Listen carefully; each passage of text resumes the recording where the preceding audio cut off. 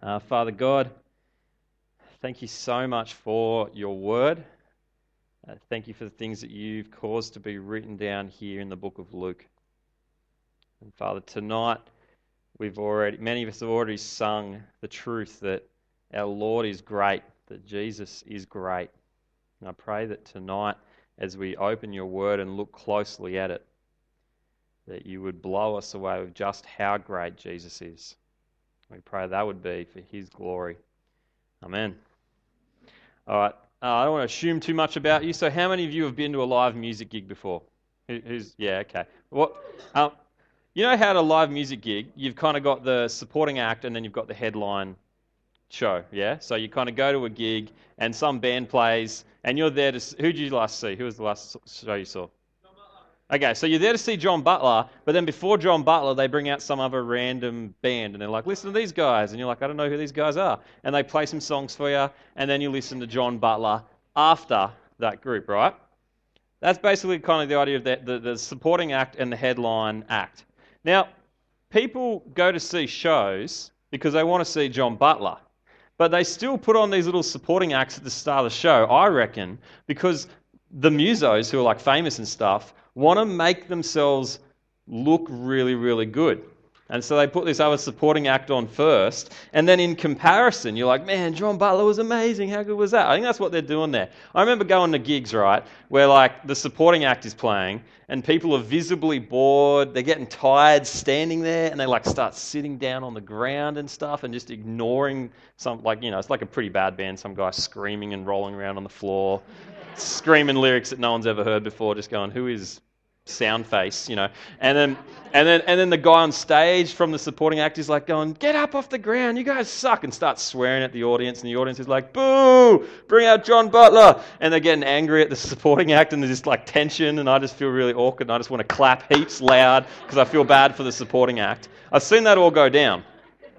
But imagine you're at a gig, right? Imagine you're at a concert, and you hear the supporting act, and they come out, and it is just like the ridiculously best music you have ever heard. Like the supporting act just destroys anything you've ever heard before, and you just sit there going, oh man, this is good music, this is so good. What are you thinking at that point? You might be like, maybe the main event isn't going to be as good, but provided it's like the proper progression, you're just going, man, this is a supporting act. Imagine how good the headline is going to be. The headliners are going to be. This is going to be amazing. This music is going to make me want to pee my pants. It's going to be so good. And you'd be freaking out about how good it's going to be if you had a supporting act that good. Luke chapters 1 and 2, which we're about to look at right now, is basically about a supporting act and a headliner. All right? It's about a supporting act and it's about a headliner. The supporting act is a guy called John the Baptist, not John Butler, John the Baptist. And the headline event in these two chapters is Jesus. That's basically, if you really wanted to boil it down, that's what's going on in Luke chapters 1 and 2. What Luke, the author of this book, does is he will tell us something about John the Baptist, and then he'll tell us the comparison about Jesus. He'll say, John the Baptist was like this, and then Jesus was like that, which is even more amazing. John did this, Jesus was like that. So if you look at your Bibles in front of you guys, you'll see it there in like chapters 1 and 2, which we're not going to look at all of tonight, but I want to give you the big picture. All right, in chapters 1 and 2, you'll see headings like John's birth foretold in chapter 1. Yeah, you see that early on in chapter 1, the birth of John the Baptist foretold. Then later on it says the birth of Jesus foretold. And then you'll see, there's a song right before John's birth, and then there's a song right before Jesus' birth. And then you'll see that the birth of John the Baptist. Then you'll see the birth of Jesus. And so there's this constant comparison between the supporting act and the headline act, Jesus. And we'll look at some of those verses a little bit closer just to show you what Luke is doing there, right? So look at some of these verses. In verse 17 of chapter 1, right? Verse 17 of chapter 1, we hear that John the Baptist is going to be born from a lady who's like super old and barren. That's verse 17 of chapter 1. Verse 43 of chapter 1, guess who Jesus is going to be born from? You thought a barren lady was impressive. This lady's a virgin. That's who Jesus is going to be born from. And so it's like even more amazing. Verse 77 of chapter 1, John the Baptist is going to prepare the way for the Lord who is to come.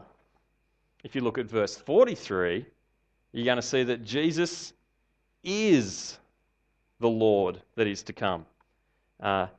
In verse 15 of chapter 1, you'll see that John the Baptist is going to grow up and he's going to be great in the sight of the Lord. If you look at verse 32, Jesus will be great.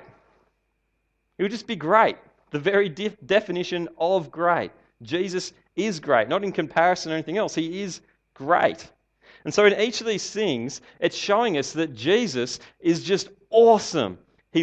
John looks impressive, as you see the details of his life. We don't have time to look at all. John looks impressive. Lots of amazing things about John. But Jesus just destroys it. He blows John out of the water. John is like a really, really, really impressive kind of supporting act. But really all he's doing there is pointing to the fact that Jesus is so much better than that. And so here's the point of Luke chapters 1 and 2, really. Jesus is awesome. That's what it's about. Jesus is amazing. He's the greatest. He's the best. He's the single most important thing that has ever happened in our world. He is mind-blowingly, ridiculously important. Angels turn up before his birth and after. People, when they hear about his coming, burst into song and just start singing about how excited they are. They're just that blown away by this news of Jesus. There's a dude called John the Baptist whose whole life is really about pointing the fact that Jesus is coming. His whole life is about this guy who's coming after me, Jesus. Jesus is a massive big deal. That's what's going on in Luke chapters 1 and 2.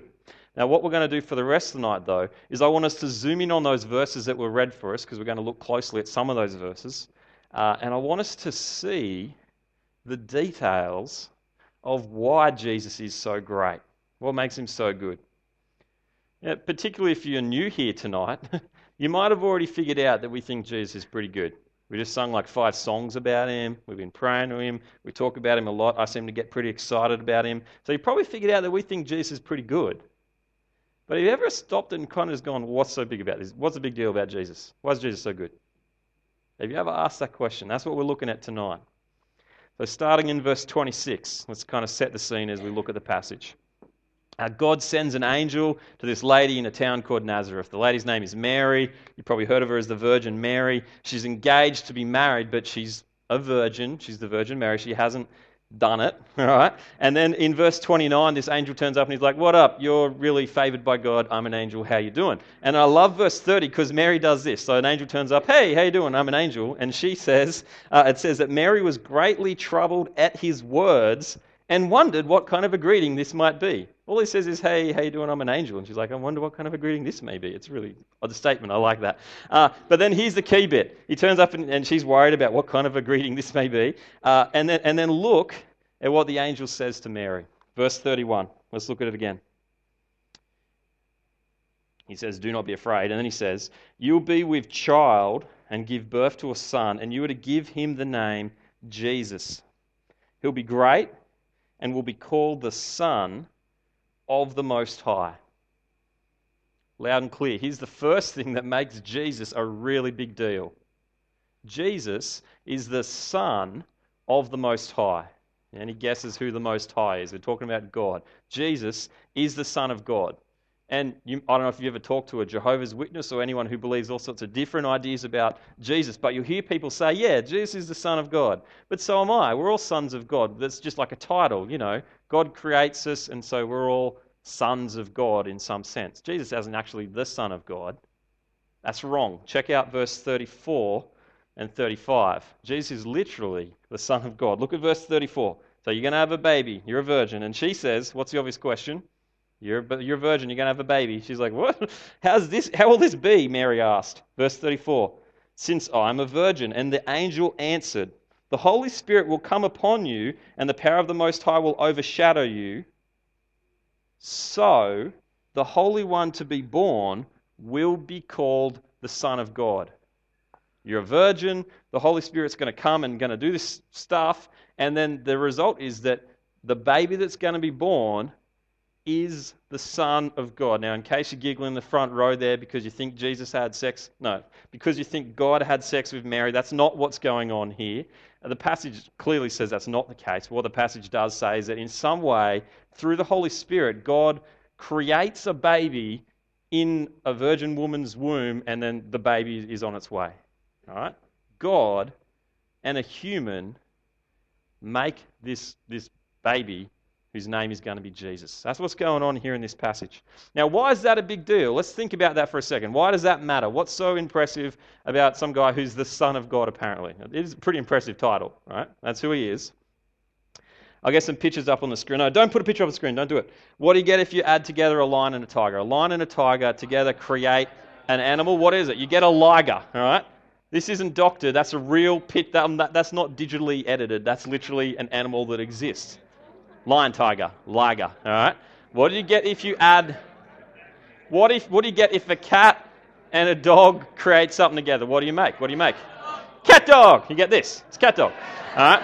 It's a TV show. All right. Get rid of that picture now. Get rid of that. All right. What do you get? What do you get if a human and God create a baby? No, you get a God-man. And so here's the point. Guys, Jesus is fully God and fully man. He is a God-man. And it's not like you do the math and you go, he's 50% God, 50% human. No. He is literally, in every sense, God, and in every sense, a human. He's a God-man. Jesus is God. That's what's been said here. Jesus is God.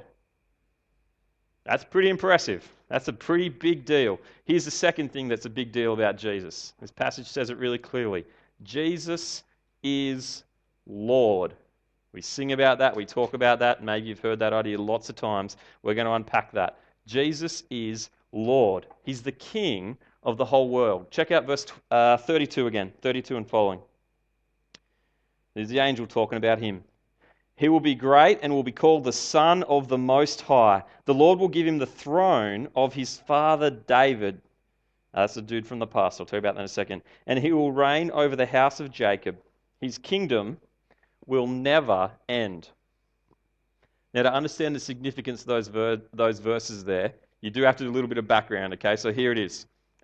Like hundreds of years ago, God has been promising to his people Israel this king who's going to come. He's been making promises about this king who's going to come, who's going to be from the line of David, who's like an awesome king from the past. He's going to be a king who rules like David, but he's going to be the best king ever. He's never going to die. His rule is going to last forever.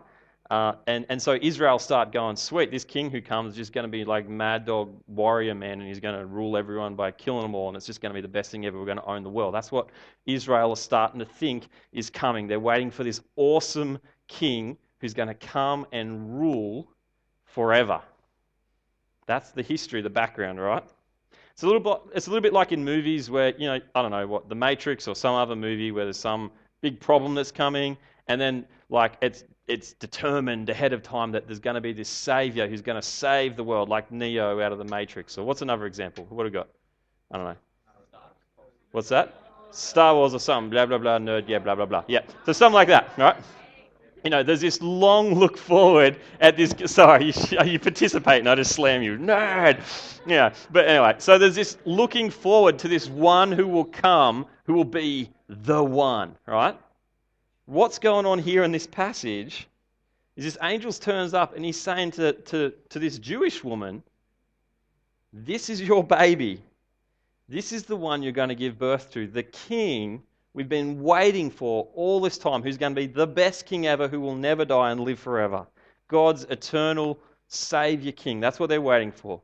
You see the same idea in the next little section, right? So the angel says, yeah, you're going to have a baby, and to prove it, look, even your auntie, your cousin who's super old, Elizabeth, she's got a baby as well. That's John the Baptist. And so she goes and visits her cousin, Elizabeth, in like verse 39, and kind of turns up at the door and is like, Elizabeth, what up? And she's pregnant. And Elizabeth opens the door, and the baby, John the Baptist, in Elizabeth's belly, in her belly, is like, hey! And that baby's excited because Jesus is there, right? And then look at what Mary's cousin says to Mary when she sees her pregnant with Jesus. Look at what she says. Verse 42, in a loud voice she exclaimed, "Blessed are you, Mary, among women, and blessed is the child you will bear. But why am I so favored that the mother of my Lord should come to me. Now, you might be just used to hearing stuff and not paying attention, but that's a pretty odd thing for anyone to say to a pregnant woman, yeah? Pregnant woman turns up. Like, imagine some pregnant woman walks in, you're like, hello, my lord, talking to like a fetus in someone's baby. That's a weird, crazy thing to say. Unless it is true that this baby really is this king. In that case, it's still weird to talk to a person's belly like that, but it's true. Jesus is the Lord, and Elizabeth, her cousin, recognizes it straight away. Now, guys, this stuff may sound very impressive, and there's some big words being thrown around like eternal Savior King and the Lord and He's God, and that's all very well and good. So Jesus really is a big deal. I hope you're persuaded by that. At least I reckon, was there anyone in the room who'd want to deny that if all the stuff that the Bible's just said is true, surely that means Jesus is a big deal, yeah? We're all agreed on that. Jesus is a big deal if that's true. Why does it matter to us, though? Jesus is a big deal. So what? So's Roger Federer, but what does that mean for me? What's that got to do with me? I'll give you an illustration that I want to kind of land for you guys why this really does matter. Who Jesus is, that He's Lord. I'll give you an illustration. It's a long one, but I hope it's worth it. So strap yourself in for a tale of the high seas, all right? Imagine you're on a ship, like an old school sailing boat, right? And you're on this ship and you're like a deckhand on the ship and you're on this boat and it's pretty good being on a boat. The captain, he seems all right. You're just kind of scrubbing the deck, hanging out with your crewmates. But one day, imagine you're on this ship and you're scrubbing the deck. I don't know why they're cleaning their deck so much, but you're scrubbing your deck and then you start talking with the rest of the crew. And you go, you know what? This kind of sucks. Why are we even cleaning this deck in the first place? I don't know. This kind of sucks. I don't really like having a captain who's telling us what to do all the time. We've got to clean the decks and climb the rigging. What's even up the rigging? I don't know. And you start to get pretty over having this captain in charge of you all the time. And so then you and the crew start talking. You go, maybe we could just run the ship ourselves. Yeah, let's do this thing. And so you mutiny on your ship, right? You grab the captain, you tie him up, you chuck him below deck, and then you're in charge of the ship with your mates. And you're like, see, this heaps good. We just rule our own ship now. And so you're on your old sailing boat, drifting along. And at first it seems pretty good because you don't have to clean the deck as much and you're just like, we'll just let it get dirty. That's fine. It's just a deck. And you just leave it and you're kind of just cruising and you're hanging out. But then stuff really starts to fall apart a few days later because no one's really sailing the ship. No one's in charge. People have been getting in fights because they're like drunk all the time and they're just kind of sailor jerk guys. Your friend got shot last night by another sailor because he looked in the wrong way. And stuff is really going downhill. It's looking pretty bad. Everyone's drunk constantly because apparently sailors have an endless supply of whiskey. And so things are just looking really, really bad, right? The ship's just kind of drifting along. You know where you're going. You know you're off course. Things are looking pretty grim, all right? Now, just in case I have to spell out the illustration for you guys, that's exactly what we do with our lives, right? God's a ruler. He creates us. He owns us. And we rebel against the God who made us. And we say, no, I'm going to run this ship myself. I'm going to run my life however I want to do. But ultimately, we all know from experience in our own lives, when we do that to God and we say, get stuffed, God, I'm going to do whatever I want to do, pretty quickly we make a massive mess of our lives. And not only of our lives, in fact, when the whole world says that to God, we make a massive mess of the world. It's pretty serious, but the world actually kind of sucks. You're probably old enough to have worked that out. It's because we've mutinied against our captain, all right? So it's serious. We've made a mess of stuff. That's what's going on here in this story, right? But back to stories. Things are getting pretty grim. Things are looking bad. It's all looking, you don't know what's going to happen. You're afraid to speak up because you might get in trouble yourself. You kind of like the guys who you mutinied with are now like, what if they kill me instead? It's kind of looking bad. And then the captain breaks free down below deck. And turns out he's like a ninja or something. He takes control of the whole ship again, fights everyone down, and he takes control of the whole ship. And you see all this happen and you go, oh man, this is good. I was freaked out before. I was worried about how this was going, but the captain's back. He's back in control. He's come back. It's all good. I'm loving it. And imagine at that point, this is what the captain says. He turns to everyone on the ship and he says this. This is my ship. I'm the captain here. I'm in control. You deserve to be thrown overboard. Every last one of you deserve to be thrown overboard. But I'm a good captain. I've taken control of the ship. And I'll rescue you from the mess that you're in. We'll turn the ship around. We'll get back on course if you guys will follow me again as your captain. Follow me again as your captain. Now notice that you don't earn your rescue at that point. You've already done the wrong thing, and you haven't done anything to earn your rescue from that terrible situation. The captain just does that freely, but the conditions are that he'll do it freely for those who will come under him again as their captain. This passage tonight is all about the good news, the gospel, about the fact that Jesus the King has come. The King has come. If you were to summarize Luke chapter 1 and 2 in 3 words, it would be this: Jesus is the Lord. He's come. That's what it's about. So the Lord, the King, who saves, has come. That's what this passage is about. So imagine you've had this situation if you've been a Christian for a little while. Have you ever tried to explain to someone why Christians live the way they do, right? Imagine someone asks you, "You're a Christian, yeah? Why do you always do the right thing? Is that so you can earn your way to heaven, so God will like you enough and send you to heaven?" And you say, no, it's not about that. We're saved by grace. God offers us salvation for free. It's a gift from God. And they go, "So why do you do the right thing all the time then?" And you're like, and it's hard to explain. Here's what a lot of people will say. They'll say, "Well, Jesus saves us, and that's awesome. And so I look at that, and I don't have to obey him, but because he's so good, I go, oh, well, he saved me. I'm so grateful for that. Therefore, I want to obey him now. So that's why I obey him." That's kind of true. It's definitely right to look at what Jesus has done and be grateful for it and want to obey him for that reason. That's kind of true. But that's not really the whole story. Because it's not just about gratitude. And it's pretty hard to find that idea anywhere in the Bible, that the reason Christians obey God is because they're so grateful for him, even though they don't have to. That's not in the Bible. What the Bible says is, Jesus, the Saviour King, has come. He's turned up. He's appeared. And so being saved, being freed from the mess that we've got ourselves in, the punishment for our sin being paid for, is all about Jesus coming, and that's awesome. But caught up in our salvation is the fact that we're saved by our King, who we now come under his rule. That's what it means to be a Christian. To be saved from your sin, to now come under the rule of your King, who's actually saves you. And so here's a question for every single person in this room tonight.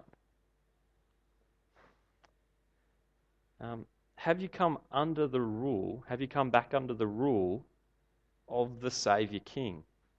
Are you a Christian?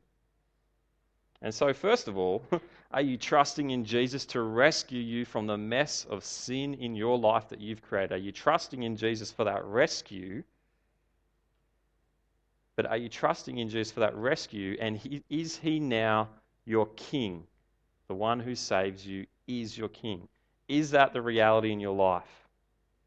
See, I reckon there's probably going to be people here tonight who are pretty keen on the idea of having some sucker called Jesus who comes along and pays for our sin. But is he your King as well? There's going to be people here tonight who know that that's not the case.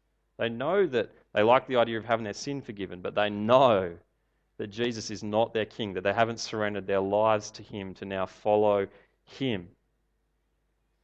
And so maybe you're in this weird place where you're kind of trusting in that, but you don't know what you're doing with this whole Jesus is my King idea. Now, from the front, I can't really make a blanket statement to you guys and say, if that's how you feel about your situation, that means you're not a Christian. I can't make a statement like that because you guys could be all confused about what exactly is going on in your life. So I don't want to say if you feel like that's maybe you, therefore you're definitely not a Christian.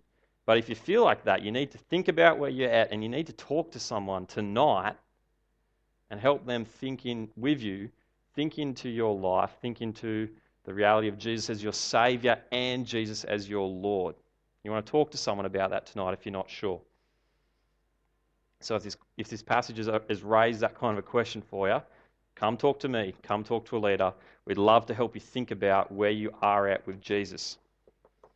And make sure you do something about it. Don't leave this place tonight unless you're confident that Jesus is your Saviour and your Lord, because that's what a Christian is. But I've just kind of heavied you guys with the news that Jesus is the Lord just now. But what I want to do as we finish is look at the last little bit of the passage that was read for us. And what I want you guys to see in this passage is this. Not only is Jesus the King, who's the Lord and Saviour, but He's a good King. And it's a joy to follow that King. It's easy to get in your head, okay, I want to be saved, but that means I have to have Jesus as my Lord, and that kind of sucks because I want to rule my own life. And salvation good, following Jesus not good. It's easy to start to think like that, but that's just not what this is about. Everyone who hears the news of this good King who's coming back to rule are stoked about it. They're absolutely stoked about it. Check out Mary's response when she realizes just who Jesus is. She's seen the sign that her cousin is pregnant. Look at what Mary says. Verse 46, and Mary said, my soul glorifies the Lord, and my spirit rejoices in God my Saviour, for He has been mindful of the humble state of His servant. From now on, all generations will call me blessed, for the Mighty One has done great things for me. Holy is His name. And so she's stoked and she's finding joy in God, and then she can't help but sing about all the things in the rest of that little song, about all the ways that God is awesome and the great things that He's done in the past and how good God is. The arrival of this King isn't like, oh, that sucks, now someone else has got to run my life. It's not that. It's joy. It's joy in God. If you really get this, it leads to joy in God. Not just for some who are a bit weird and like singing and, they're the Christian type. No, anyone who really has Jesus come as their King, it leads to joy. Remember that the King that we're talking about ruling your life is a good King. Like 5-year-olds, right? 5-year-olds do not like the fact that their parents are in charge. You see 5-year-olds all the time. I hate you. You're not my mum. And they don't like the fact that there's someone who's in charge of their life. But seriously, just between you and me, we know that if that 5-year-old didn't have a mum and a dad, they'd probably be dead by the time they're like 6. They're not getting very far without a mum and a dad who know what they're doing, running their life. Now, you're not allowed to play on the electrical wires. Parents who know what's going on, it's always a good thing to have them in charge. At the time, little kids don't know it, but it's true. Having the right person in charge of your life as Lord of your life is awesome. It's the best. We're arrogant. We think we know what's best for our life, and we think, no, this way is going to be funnest. This is going to be best. I know what I want for my life. But stop and think for a second. You might believe all this stuff, but you still don't want to have Jesus as your Lord. But think about this. Like, this is the reality. If Jesus really is God, and you must have Him as your Lord, do you think it's just a little bit arrogant to assume that you know the best way to run your life better than God does? That's pretty silly. If Jesus really is God and He really is good, you got a pretty good chance of Him being a good person to have ruling your life. It's a guarantee that that's better. Sometimes it's hard, but it's always better and it's always good. So guys, if you think anything else but that tonight, you've been tricked.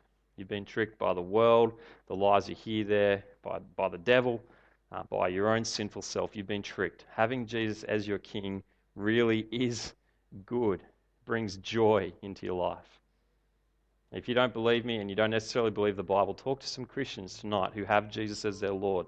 And they'll tell you about how, it's hard sometimes, but it's good. They'll always tell you that it's the best and it's good. I'm going to pray for us that we would find joy in this incredible King Jesus. Let's pray. Father God, first of all, Lord, we want to say again that you are great. We love you and we love that you sent your Son. Father, we praise you for Jesus. We praise you that He is the Saviour King, and we pray, Lord, that for those here who want to claim that salvation, always, Lord, we pray that He would also be our Lord. Lord, I pray for people here tonight who are a little bit stuck as to where they sit with this stuff. Lord, I pray that those people would know the truth. They'd understand the reality of their situation. And I pray that they would submit to you as the Lord who saves them. Thank you so much for your free gift of grace, that you've saved sinners like us. Amen.